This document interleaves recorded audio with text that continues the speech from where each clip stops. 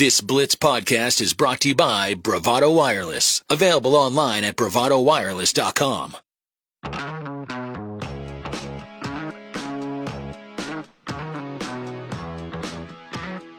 The 65th Annual Daytona 500, Sunday, February 19th on the Blitz 1170.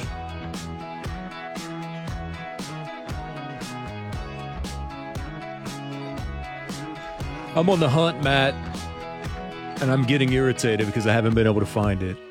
What are you hunting for? Well, there is a version. You're probably too young to remember this. I'm always thoroughly impressed with our next guest, though, Eli Lederman, and his knowledge of things that come before his time. Are either of you familiar? By the way, welcome, Eli. Hope that you've had a good day, man. Appreciate the very nice welcome. This is 2 weeks in a row. My youth has come up. Are either of you familiar with the group Danzig and the song Mother? Yes. Okay. I'm doing a little quick Google search. Okay, I'll play it for you right now. You tell me if you remember this. Let's hear it. If you played Guitar Hero at any time. Oh, yeah. This was Mother. This was the jam on Guitar Hero. Yeah, I'll let the first line kick in here.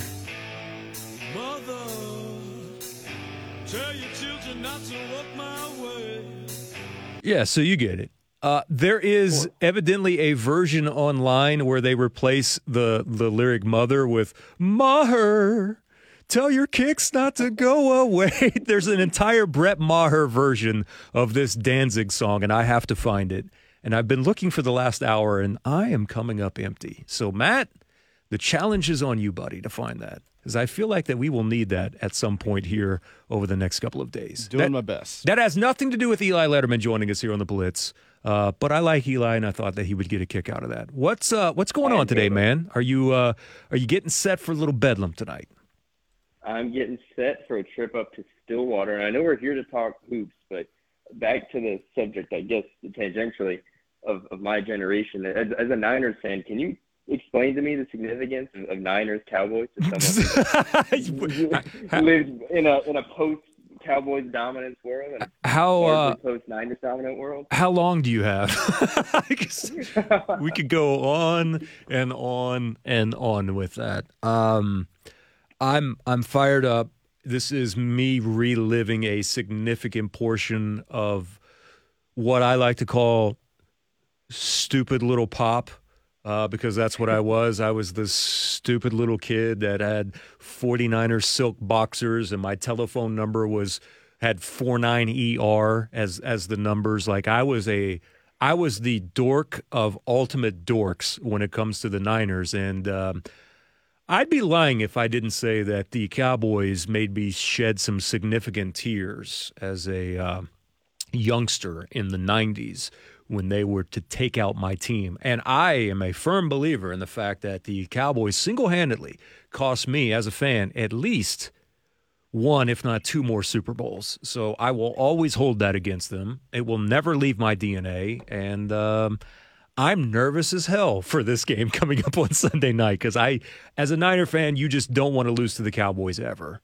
And, it's a week long of nerves and anxiousness just coursing throughout my veins, Eli. Clearly, I wasn't pulling at any loose threads there.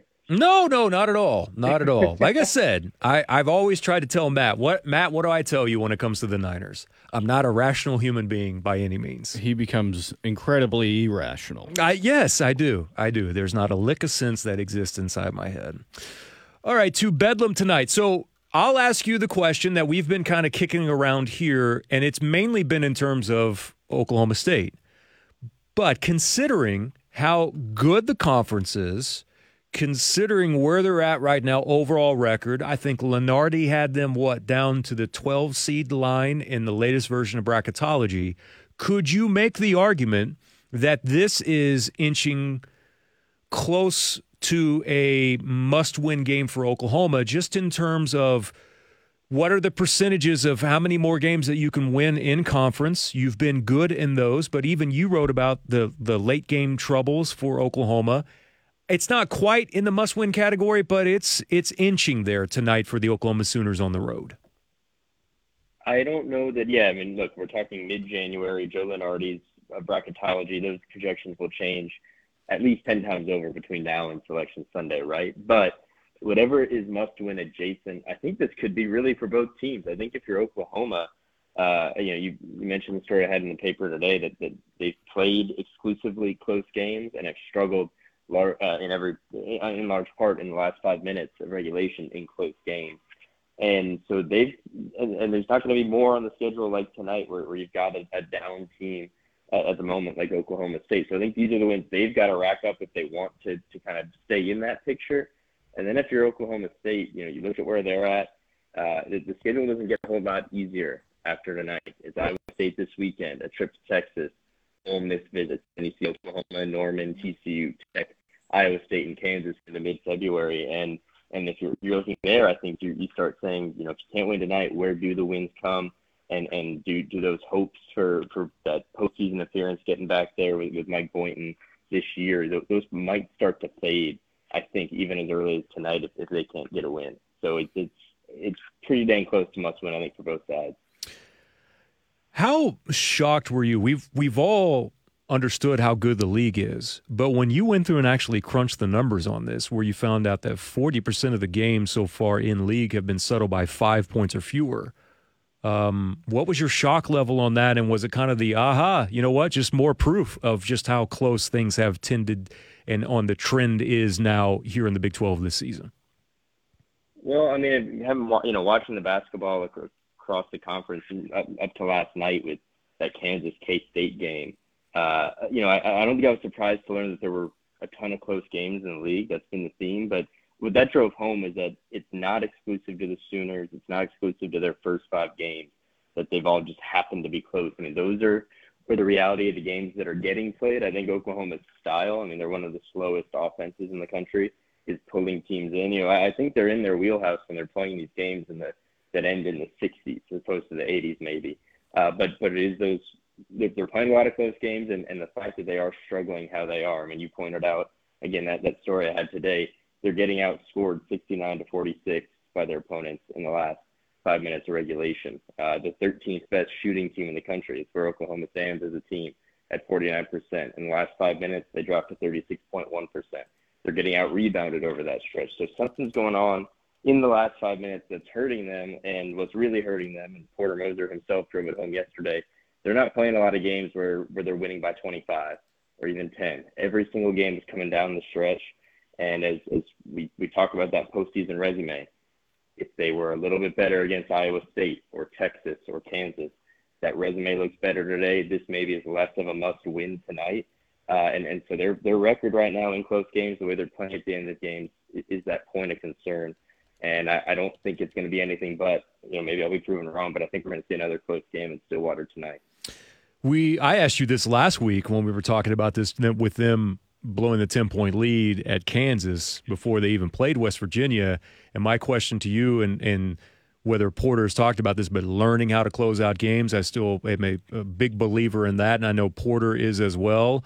But it seems that in order for that to happen, they need to do it like multiple times, to me anyway, for them to kind of get out of that funk of dropping from over 43% to, like you talked about in your column, from 36% in the final 5 minutes of games. This needs to be not just one, and maybe one can get the ball rolling, but they really need to do this on a more consistent basis in order to finally kind of pull themselves out of whatever the heck happens in the last 5 minutes.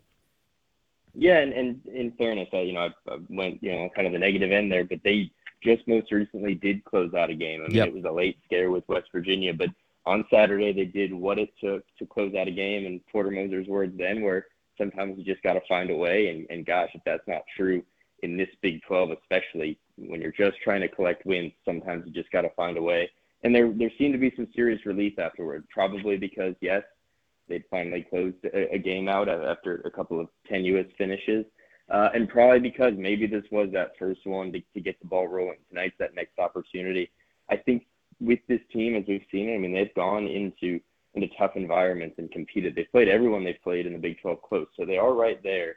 And so if they can get that ball rolling, if they can capitalize on the momentum, maybe this train starts going and they climb those Big 12 standings a bit. But I think they've got to prove that. We've got to see that they can do it a couple games in a row against different kinds of opponents. I mean, West Virginia certainly gave them some help with their struggles at the foul line. So it was an important finish, I think, for them on top of just getting a win on Saturday. But we need to see more of it going forward because, as I've hit on, as everyone's hit on, the close games are not going to stop. What OU does in them is what they need to change. Well, I think if we're going to go off of things that I think have helped propel them, say what you want, and Texas Tech may not have the best record right now in terms of conference play, but I still think that they took a lot from going on the road and winning at Tech, a place that's been very difficult for them. And we saw signs of that, even though they ultimately failed at Kansas. So under that, maybe they can take some of the same things that they did from that win on the road at Tech and pull that out of the West Virginia game, and we'll see how that also helps complement them with actually having a scenario play out in front of them like that did during the West Virginia game. Yeah, I think the last thing you would probably accuse this team of this year is being fearful of anything. They've walked into Lubbock and performed well, and that was kind of, I think, Lo Suzan, that was his big game going on the road for the first time as a freshman. Kansas, Sam Godwin, your preferred walk-on backup big man who played at Wofford previously, he comes in and looks unfazed by Allen Fieldhouse. So there's that. I don't think that fear factor is there, and I think that should bode well for them tonight. They've walked in to some of the toughest environments, maybe two of the toughest environments in the Big 12, and not been fazed yet. So they're doing that in most of these games. They're kind of performing to a level, and it seems to just be on a given night. Are they going to do what they need to do in the final 5 minutes to tip the scale one way or the other? And really, we've seen both sides of this team. We've seen a team that can close out. I mean, Texas Tech, the lead evaporated late, and they recovered in overtime. Against West Virginia, they held on, but there's those other games where in the small things, the little mistakes, Porter Moser likes to quote any given Sunday, Al Pacino, every inch. And it is by those inches that they're winning and losing games. And again, it's to circle back, it's why when you look at those dips they've got at the end of games, if they are going to be decided by just the smallest of margins, it is those little things at the end of games that will determine wins and losses for the Sooners, and probably determines, if they're playing deep into March or if it's going to be a shorter spring for them. Colby was talking about this yesterday. We know about OU being, 13th in the country, I think, from your story in terms of field goal percentage. But to look at both of these teams, like OU and OSU ranked 9th and 10th in scoring per game, which is wild because you very rarely see a team that's that high in field goal percentage, and yet OU's next to last in the conference in scoring, speaks to a little bit of the type of pace that they like to run at under Porter so far. I mean, there's 360 some odd teams in Division I men's basketball. 363, I think, is the number. OU is 341st in possessions per game. Oh my gosh! So there you go, right there. I'm trying to pull up the stats right now, but I think you'd probably find if you look, OU is zero down in 3-point attempts, and they're getting quality shots, and they finish, I think, pretty often around the basket. The guys who are shooting threes are your Jacob Groves, who I think is leading the team right now from 3-point. You've got Grant Sherfield, who takes those mid-range jumpers that maybe, some would say are less efficient or going out of style, but he knocks them down. And then most everything else they do is around the rim. So that number itself is not so surprising, but some of it is owed to the fact that they're maybe not playing the most tantalizing offensive basketball in terms of high flying, high pace, all those things. They're slowing it down. They're relying on their guys inside. And really, I think, you're seeing it in scorelines, grinding out a lot of these games. They're not playing deep into the 80s and 90s like some of the other teams in the conference. I will say this about them. They come across as a tough team. I know they're physical just in their style of play anyway, but they have kind of an air about them, blue-collar toughness that makes you feel like that, one, they can be in any game, and two, that even if they do have things that happen to them like Kansas in this conference, that they're not going to dwell on it, that they have the mental toughness to be able to bounce back into play and not let one loss carry over into 2 or 3. Yeah, I think you're exactly right, and it's funny that they're doing it without. I mean, if you want to make a comparison to tonight and the safety plays, but they don't have a Musa Cisse type force in terms of physicality inside. Tanner Groves and Sam Godwin have performed well, but they physically are not with some of the biggest guys in this conference. But no less, they are physical. I don't think anybody's had fun playing against them yet. I don't think even in wins, Kansas, Texas, or Iowa State, or the Big 12 teams would say it was an easy game going there, and they have shown resilience. And we've seen, I think, probably both in Stillwater and Norman in recent seasons, some of that wasn't always there between the two programs. And I think this OU team, at the very least, has that. They seem to bounce back. They seem to be able to move past results. I think last week being the best example, the late collapse in Kansas, come home, beat West Virginia in a really needed game, because that's probably the thing right now, separating the one game separating OU and OSU is that West Virginia win that they got that probably puts a little more pressure on the Cowboys tonight than it does the Sooners. I liked your power rankings, but of course, as soon as you come out with your power rankings, then you have, the Kansas State upset that you have like this. I know what you currently had Kansas State, I think in your latest power rankings, what you had them at 4th that we're setting there, yeah. but it just feels like great today. I feel like that every one of, but with how the conference is, Eli, you could come out with this like on every Monday and your power rankings, and by the time we get to Wednesday, they could just be thrown into a giant mix, especially with the teams that I would put like on tier 1 of the top 4 teams in the conference. It's just going to be that type of year. I mean, maybe next week my article is just how the hell am I supposed to know? You're exactly right. I would love to see that just printed. How the hell do I know? Printed.